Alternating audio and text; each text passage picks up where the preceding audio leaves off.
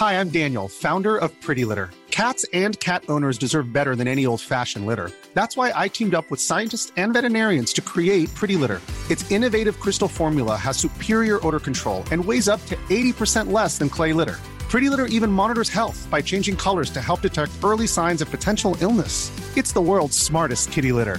Go to prettylitter.com and use code ACAST for 20% off your first order and a free cat toy. Terms and conditions apply. See site for details.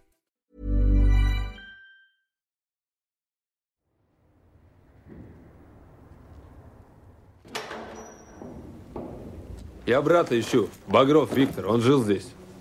This is the voice of the actor Sergei Bodrov, playing perhaps the defining role in post-Soviet cinema. A young Russian man called Danila Bagrov. Как тебя зовут, красавчик? Данила. Danila is tough, charismatic, and handsome. Like his counterparts in Hollywood action movies, he radiates quiet authority and has a gift for violent retribution.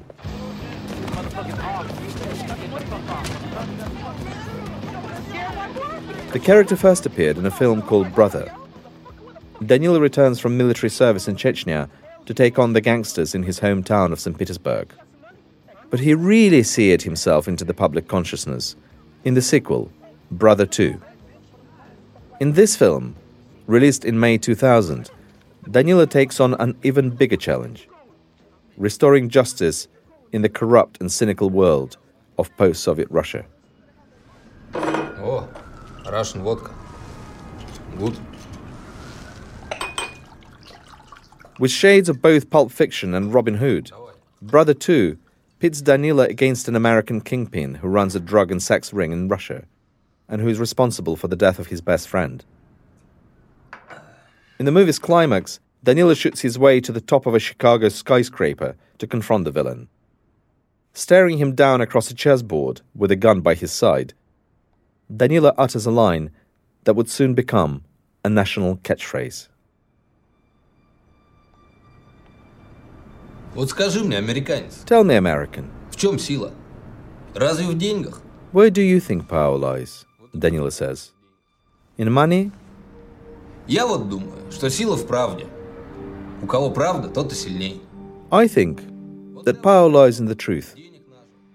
They who have the truth have the power. Все в порядке? Да. Привет. Завтра я приеду. The film ends aboard a flight. Danila and his friend Dasha are on a plane bound for Moscow, feeling vindicated. The struggle is over. The bad guy defeated. Мальчик, ты не понял. Водочки нам принеси. Мы домой летим. Boy, bring us some vodka, Danila's friend says to one of the attendants. We're going home. 4 days before Brother 2 had its premiere, Vladimir Putin was inaugurated as Russia's president for the first time. Everyone expected Brother 3 to follow, but that film was never made. The actor who played Danila, Sergei Bodrov, died in a landslide. Russia is still waiting for a sequel. I'm Arkady Ostrovsky from The Economist. This is Next Year in Moscow. Episode 8. Arrivals.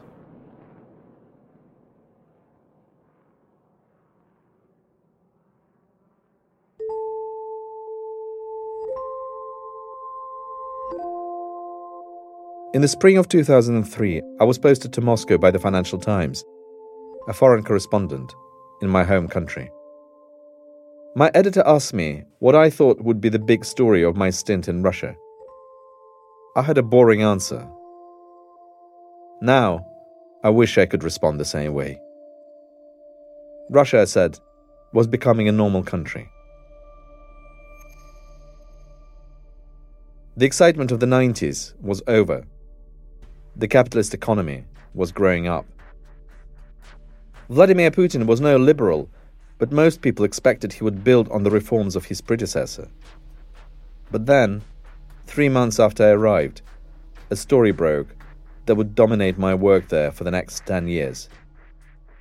At its center was an oligarch, Mikhail Khodorkovsky.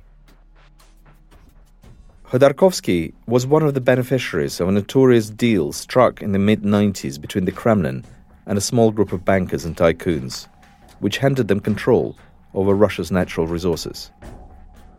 It was known as loans for shares.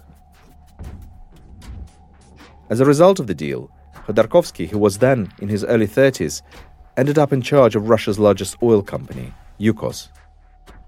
By 2004, he had an estimated personal fortune of around $15 billion, making him the richest man in the country and one of the most powerful ones.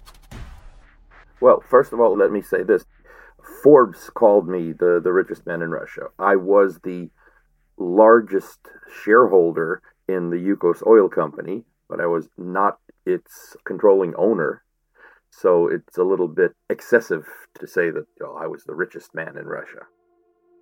This, as you might have guessed, is not Mikhail Khodorkovsky. It's the man who speaks English for him, Steve Lang. He's been Khodorkovsky's translator since they met more than 20 years ago. It's a period during which the former oligarch's life has been broken down and rebuilt again.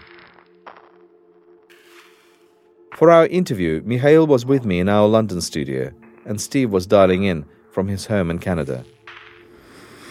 В тот момент, где-то начиная с So this started out, I don't know, about 2001, 2002. Russia was facing an obvious choice. It could become a truly Western society with a Western economy, with a Western social order, open up. As someone in control of the largest oil firm in Russia, Khodorkovsky started to exert influence over the future of the country. Putin needed to consolidate power and resources.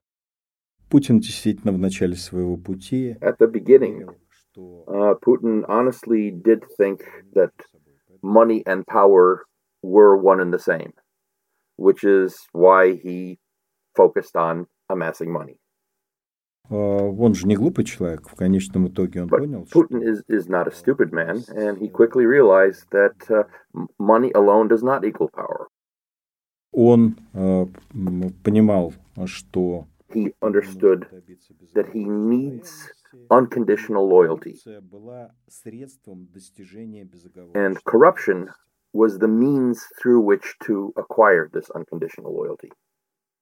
Corruption was not an ailment of the system. It was the system. Khodorkovsky, with his Western ideas of transparency and property rights, was getting in the way of it. And in 2003, the daggers were drawn. Масштабы коррупции в России, оцениваемые экспертами 4 организаций, приблизительно одинаковые, в районе 30 миллиардов оценивается долларов. In a televised meeting at the Kremlin, the oligarch accused the president of enabling massive levels of corruption among government officials. Putin fired back. He accused Khodorkovsky of evading taxes. The comments felt like a threat. Такая фигура вполне себе пригодная для того, чтобы продемонстрировать. And so I was a very clear and obvious target to use as a loud, showy example of the message that now you've got to toe the line, you got to do things my way or else. Putin had the ultimate advantage. Khodorkovsky didn't have an army. The president did.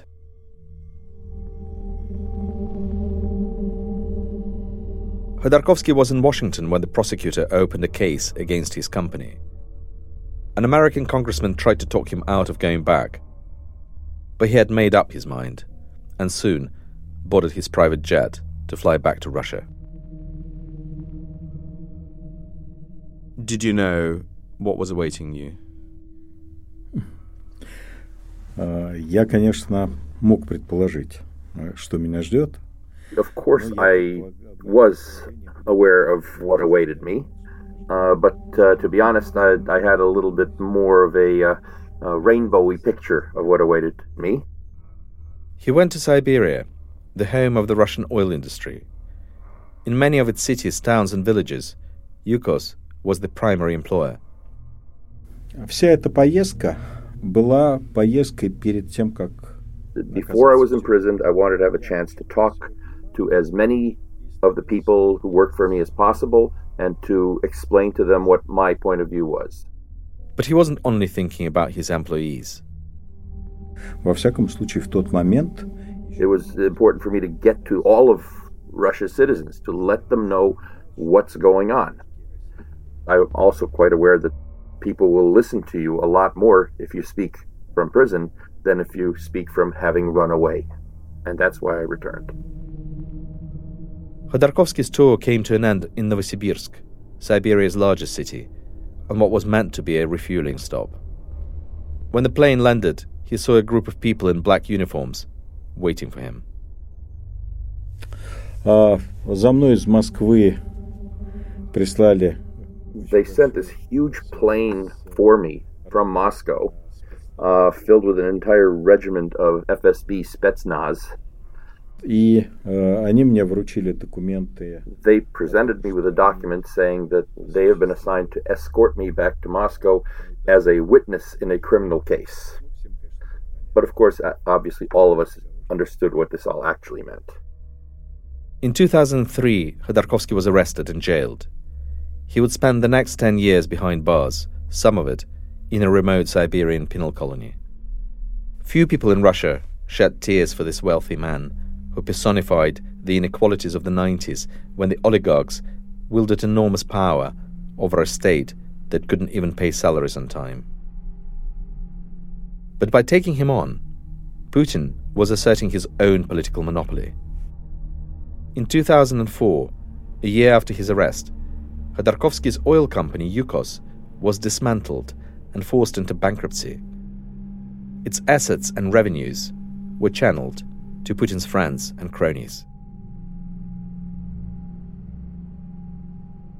Он человек абсолютно бандитского Putin склада. has the mentality of a gangster, and for him it was important that he and his buddies get rich, and really doesn't care about what happens with everybody else. It was a pivotal moment. Putin and his associates, many of them former KGB men, grabbed control of Russia's oil and gas. And in the process, they took over the judiciary, ending a brief period of political independence in the courts. 10 years in prison transformed Khodorkovsky's status in Russia from oligarch to stoic political prisoner. He was celebrated in the West and amongst Russian liberals at home. To Putin, who was by now in full control, he no longer presented a threat. But he had become a nuisance, and keeping him in jail would only bolster his image. So in December 2013, he let him go. Khodorkovsky, in his prison clothes, was led out of his cell, bundled into a plane, and flown out of Russia to exile in Berlin. It was an abrupt ending to the story, and years on, Khodorkovsky is still in exile, knowing he'd face arrest if he returned. Using whatever money and personal capital he has, he is now fighting against the ultimate act of corruption and violence: Putin's war. By his own admission, he is not a politician, but his experiences give him a perspective on what it takes to be one in Russia today. Когда меня спрашивали перед его полетом в Москву, что я If he wants to retain any chance of being the number one person in the political hierarchy of Russia, he absolutely has to return to Russia. However, this is fraught with great physical risk for him. In August 2020, Alexei Navalny, Russia's number one opposition politician, was in Siberia. He was in a combative mood. Massive protests had broken out in one of Russia's neighbors to the west, Belarus, against its dictator, Alexander Lukashenko.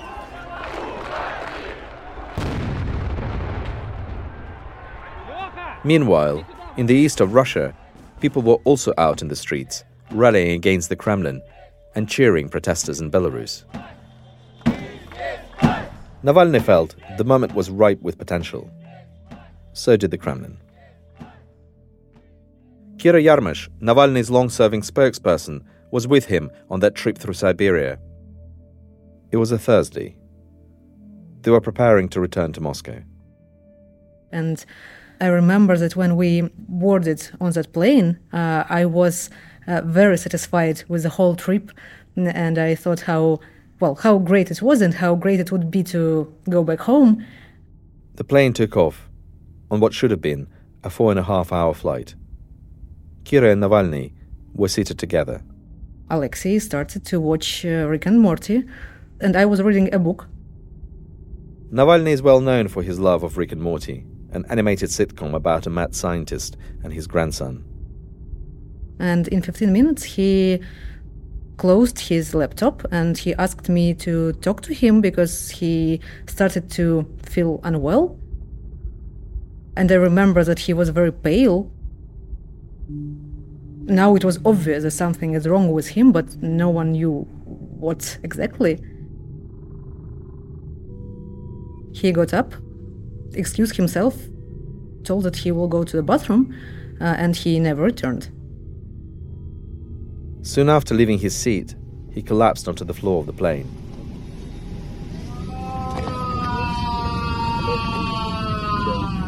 On a video recorded by one of the other passengers, you can hear him moaning in pain.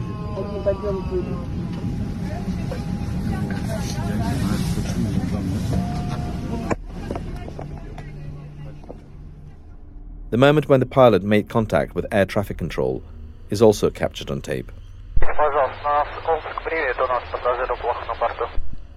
We have a man lying on the floor being sick, he says. Most likely poisoned, not drunk. He needs emergency medical attention. About 40 minutes later, the plane made an emergency landing in Omsk. Paramedics injected Navalny with atropine and almost certainly saved his life. He was soon in a coma. After some wrangling, Putin eventually agreed that Navalny could be transferred to Berlin, hoping never to see him again on Russian soil. Medics placed the comatose politician in a sealed hazmat stretcher before loading him onto the plane. It looked like a coffin from a science fiction film. On the 7th of September, nearly 3 weeks after the poisoning, doctors in Berlin announced that they had taken Navalny out of his coma. The moment he awoke, Navalny's chief of staff told him what had happened. Putin had poisoned him with Novichok, a nerve agent only available to operatives of the Russian state. Fuck, how stupid is that, Navalny said. His friends knew he was back in action.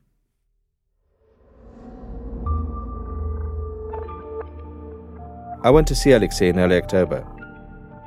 Kira met me on the corner of Kurfürstenstrasse in West Berlin and led me into a safe house that was brimming with German plainclothes security and police. Ну и до сих пор у меня выше нормы, поэтому вот сейчас в понедельник я делаю новые тесты. Поэтому ты спать не мог? Наверное, да, поэтому я спать не могу. Navalny looked gaunt. His neck was scarred where the intubation tubes had gone in. His hands trembled. His speech was fast. He had been having trouble sleeping, he said. Но ты собираешься когда возвращаться? Это все зависит от восстановления. Врачи говорят, ну я. But his near-death experience hadn't dimmed his ambitions. Instead, it made him more determined than ever. He was already planning his return to Russia and would get on a plane as soon as he'd recovered his mobility and strength. As he told me time and again, he was a professional politician, fighting for power. Я чувствую, что не то, что земля уходит из-под ног. Некий идет исторический процесс. He was confident that time was on his side. Putin was a throwback, holding on to an outdated idea of Russia as an empire and its people as subjects. Navalny had a different vision of Russia as a modern European nation-state where people have agency. Putin is the last chord of the USSR, he told me, and people in the Kremlin know there is a historic current that is moving against them. Ну да, ну понятно. Да я думаю, что, конечно, они сейчас как бы считают меня более опасным и ненавидят меня сильнее, потому что боятся просто больше. They're scared of me, he said, and desperately don't want me to return. If you do, I replied, they could arrest you and lock you up for a quarter of a century. He shrugged. So let them.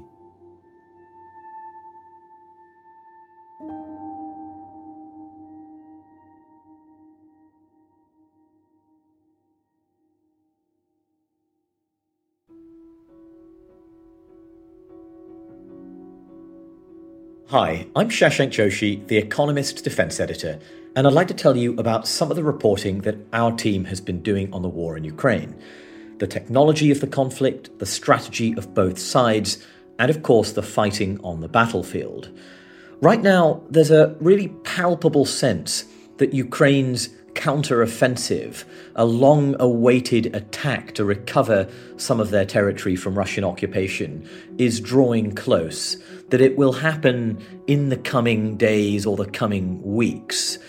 We've been reporting on the flood of Western arms going into Ukraine, the role of training of Ukrainian officers in Europe, and the challenges that Ukraine is going to face in breaking through what is now a formidable set of Russian defences, trenches, tank traps, ditches.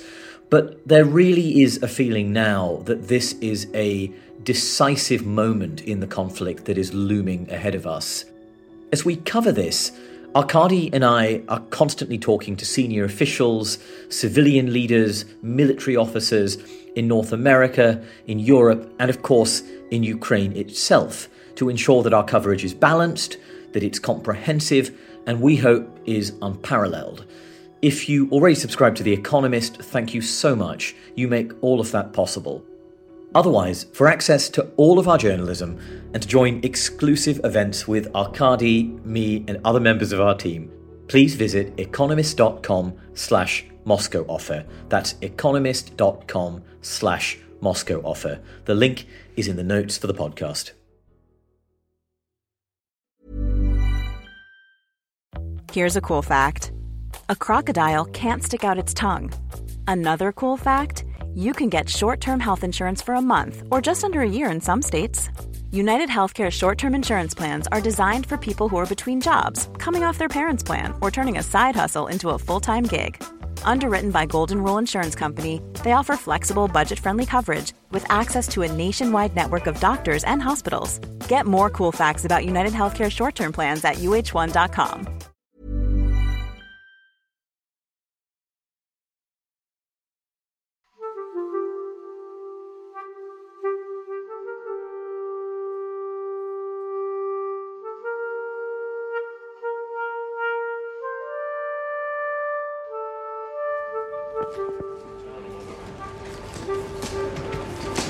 I got 2 bags.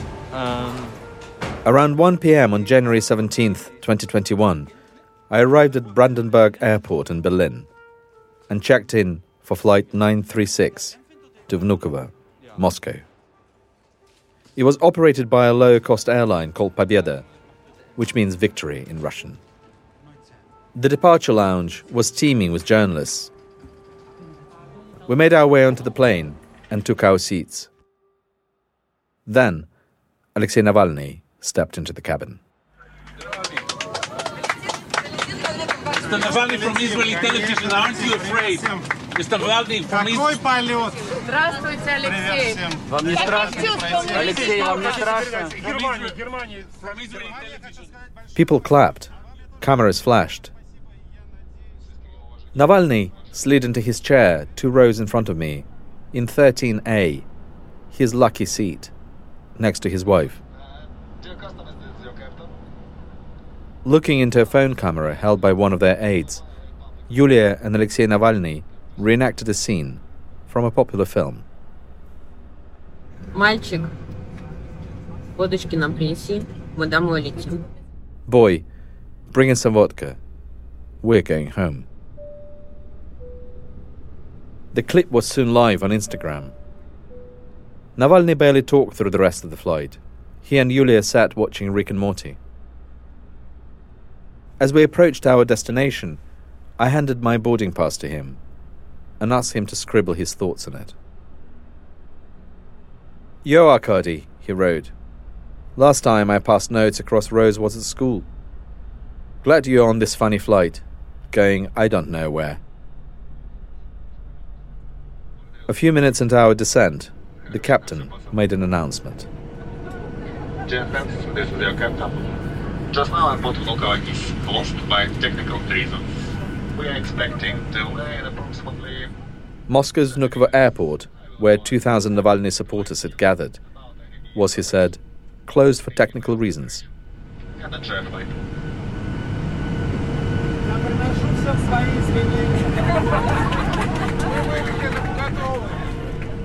Sorry, everyone, Navalny shouted to his fellow passengers.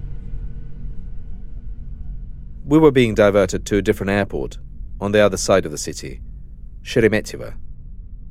A few hundred protesters had managed to get there in time and assembled outside. As Navalny walked through the terminal, followed by his wife and dozens of journalists, he paused in front of a poster of the Kremlin. He then turned to address the press. This is the happiest day for the past 5 months of my life, he said. I have come home. He then proceeded to passport control. You must have missed me. I missed you, he told border guards. A group of officers in black uniforms approached. Все очень просто. Нет, он не отказывается. Он хочет проследовать вместе с адвокатом, который у него есть здесь. As his lawyer argued with the officers, Navalny silently turned towards his wife, Yulia. She hugged him and kissed him goodbye on the cheek, then attentively wiped away the lipstick. Navalny was taken alone to a holding cell and onto a kangaroo court, which the authorities had hastily assembled in prison. A portrait of Stalin's secret police chief hung on the wall.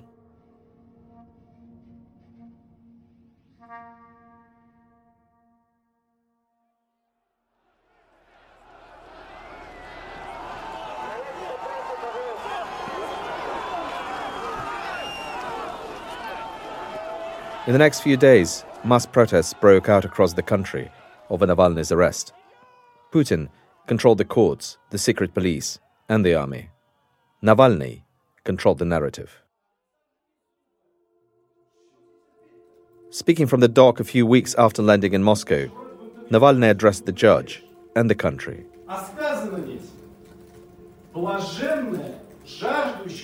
He spoke like he was at a rally or delivering a sermon. He cited the Bible before offering a modern interpretation.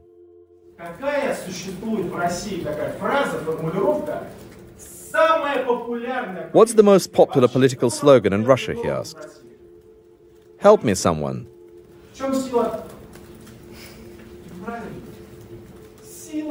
Where do you think power lies? It lies in truth.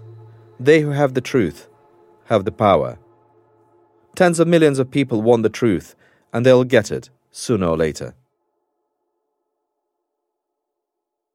One of those millions of people, hungry for truth, was a young Navalny supporter, Maria Kuznetsova.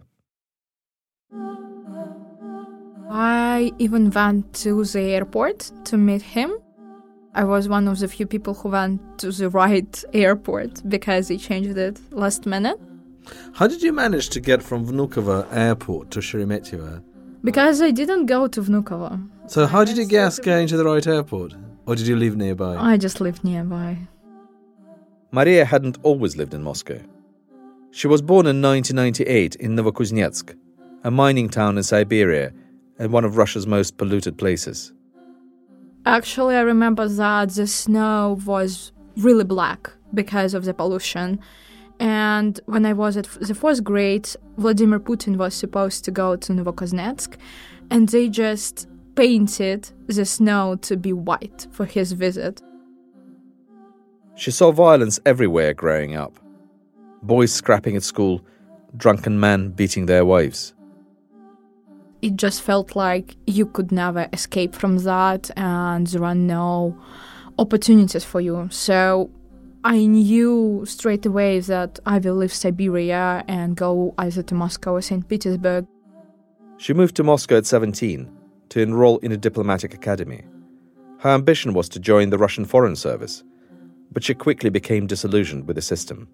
During the first year, I understood quite clearly that what Russian universities showed to be social sciences is just propaganda.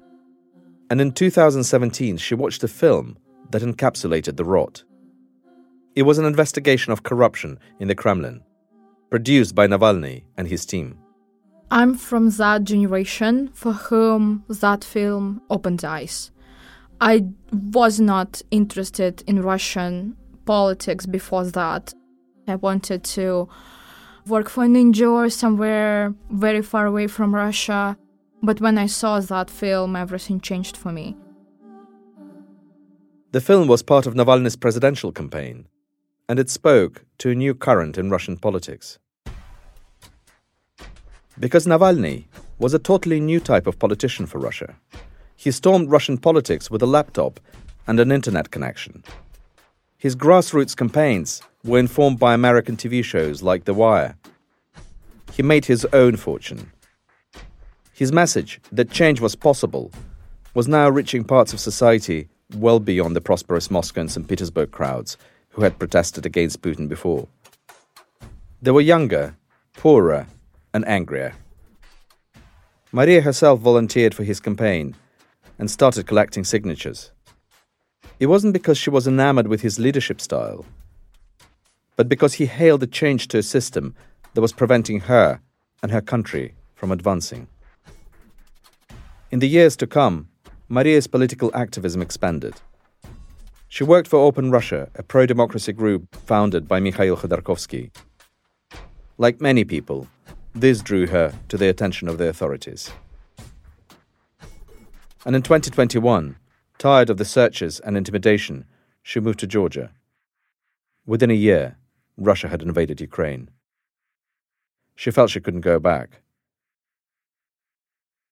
But this criminal war reinforced her feeling of responsibility for her country, and paradoxically, changed her own sense of identity. Before the war, I always preferred to say that I'm from Russia, that I'm not Russian, because I just didn't feel that nationality was important. But since the 24th of February, I definitely started to identify more as a Russian. Now it's a thing that I cannot leave and a thing that I need to work on for many years. Cultivating a new sense of national identity is central to Navalny's project. And this is directly related to what's happening on the front lines of the war. Ukraine wishes to be a European nation-state, and Navalny wants the same for Russia. Putin can't allow either. But the president's tactics appear to be backfiring. We know that the war has strengthened Ukraine's sense of nationhood. And now we're starting to see that opposition to the war is also awakening a new sense of national consciousness in Russia. It is in Russia's national interests, Navalny said in a recent statement, to stop the war, withdraw troops from all of Ukraine's territory, use Russian oil and gas revenues to pay compensation to Ukraine, and bring war criminals to justice. Maria is now studying at Harvard. In a recent tweet, she wrote that she was there to learn how to try war criminals and restore peace. I think it's quite clear that even if this war ends, but the government does not change in Russia, it can start a new war. That's why I just think that our war, in a way, is much longer than this one. And is your war? Definitely. Definitely.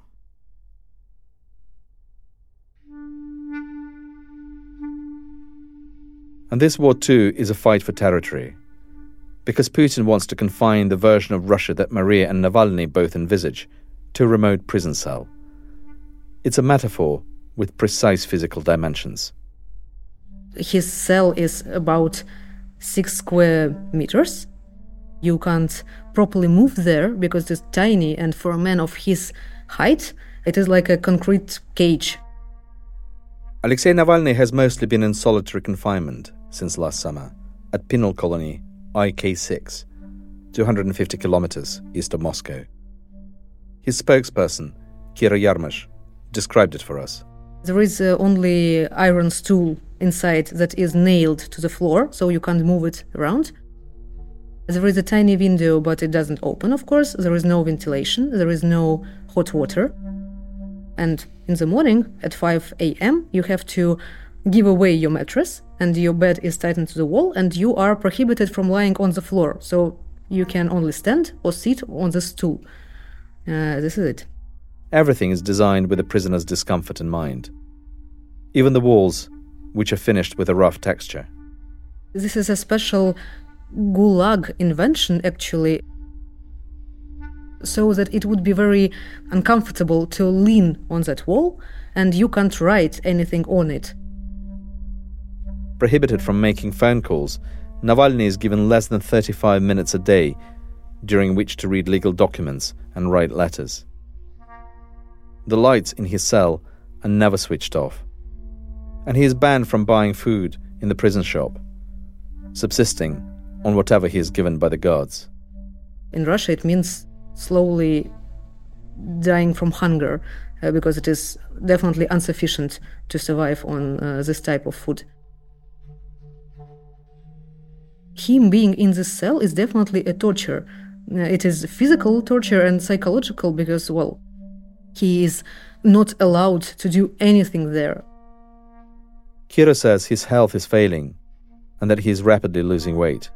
They called an ambulance to Alexei in the prison. So, the guards decided to call an ambulance, and we all understand that in Russian prison, only if you are in a critical condition, they will call you a doctor.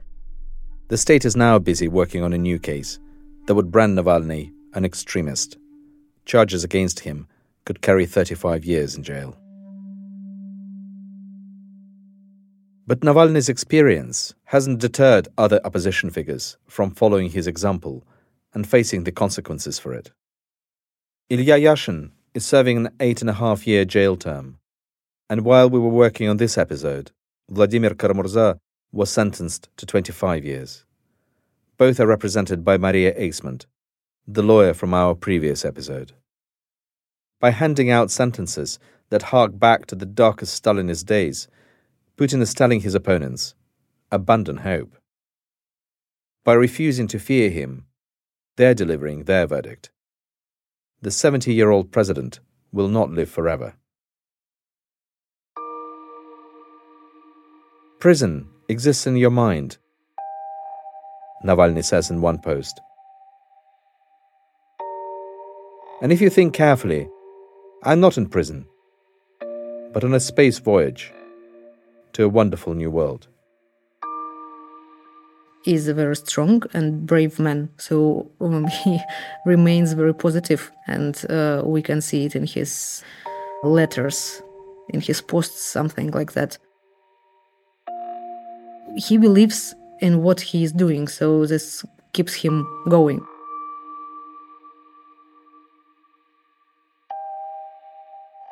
I try to help him to feel better in the prison, to give him my support, moral support. Shimon Levin is a rabbi. He was born and raised in Russia and spent several years working in a Moscow synagogue before moving to Israel, which is where I met him earlier this year. He and Alexei were introduced by Navalny's chief of staff. And we had a long conversation maybe 4 hours, 5 hours conversation into the middle of the night. It was very interesting. He had a lot of questions about Jews and about Judaism. Shimon and Navalny only met in person that one time, but they've been corresponding since Navalny's incarceration. Navalny, who is a practicing Christian, has spent much of his time inside studying the Bible and the Torah, and he's been campaigning to be allowed a copy of the Quran. He has drawn on Shimon's knowledge, and Shimon has, in turn, learned from the jailed politician. If Russia maybe have a better future, then he's the person who can make this future much better. And in my opinion, it's very important if he will stay in life, and I hope he will be free. It will affect very much to Russian and old world history. It's telling that Navalny's story arc, a hero who narrowly escapes death and returns to challenge an evil emperor, resonates with everything from Greek mythology to Hamlet to Star Wars. The politician is on an epic journey of his own design.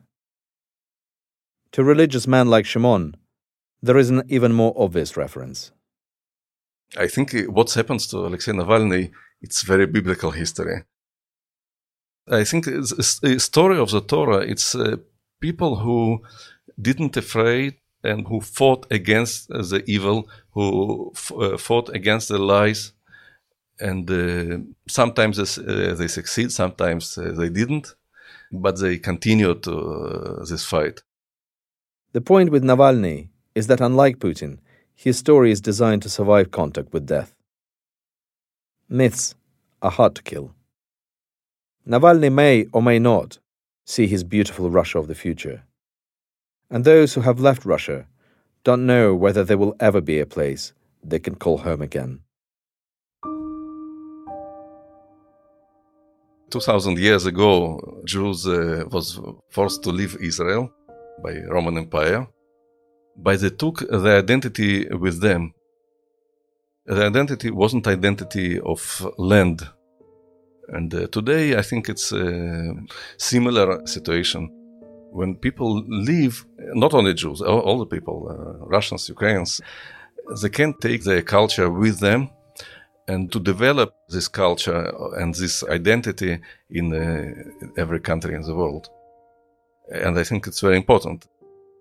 But creating a culture outside a homeland doesn't mean giving up on where you came from. At the time of Passover, Jews around the world repeat Lashana Haba'ah B'Yerushalayim. Next year, in Jerusalem. It's a reminder of their life in exile, but it's also an expression of hope. Today, I think it's important to people who left Russia to create such a similar thing next year in Moscow. In which Moscow? Moscow today, if I decide to go there, it will be a very not pleasant place for me. Between those who have left and those who remain, a version of Moscow is being kept alive. In this city, there are no spray-painted letter Zs, no FSB, no political prisoners, and there is no war.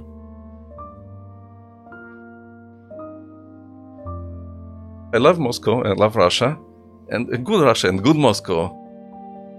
And I want to visit next year Moscow. Moscow which exists in my mind.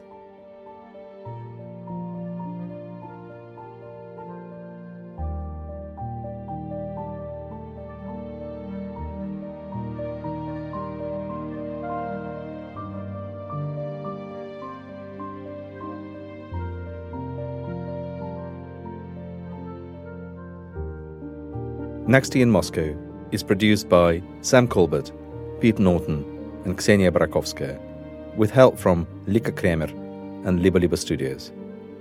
Additional production and development is by Sandra Shmueli. Our sound design is by Wei Don Lin, with original music by Darren Ang. Our executive producer is John Shields. Our fact-checkers are Andrea Burgess, Noah Flora, Erica Shin, and Roxana Davis. Thank you also to Maria Aglicheva, Anya Gilyasina, Andrei Barzenko, and Polina Filipova for their help.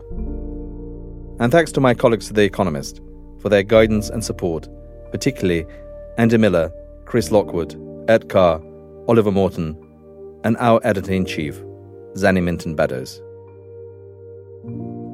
Finally, we're grateful to all those outside and inside Russia who agreed to talk to us, often at considerable risk. I'm Arkady Ostrovsky. This is The Economist.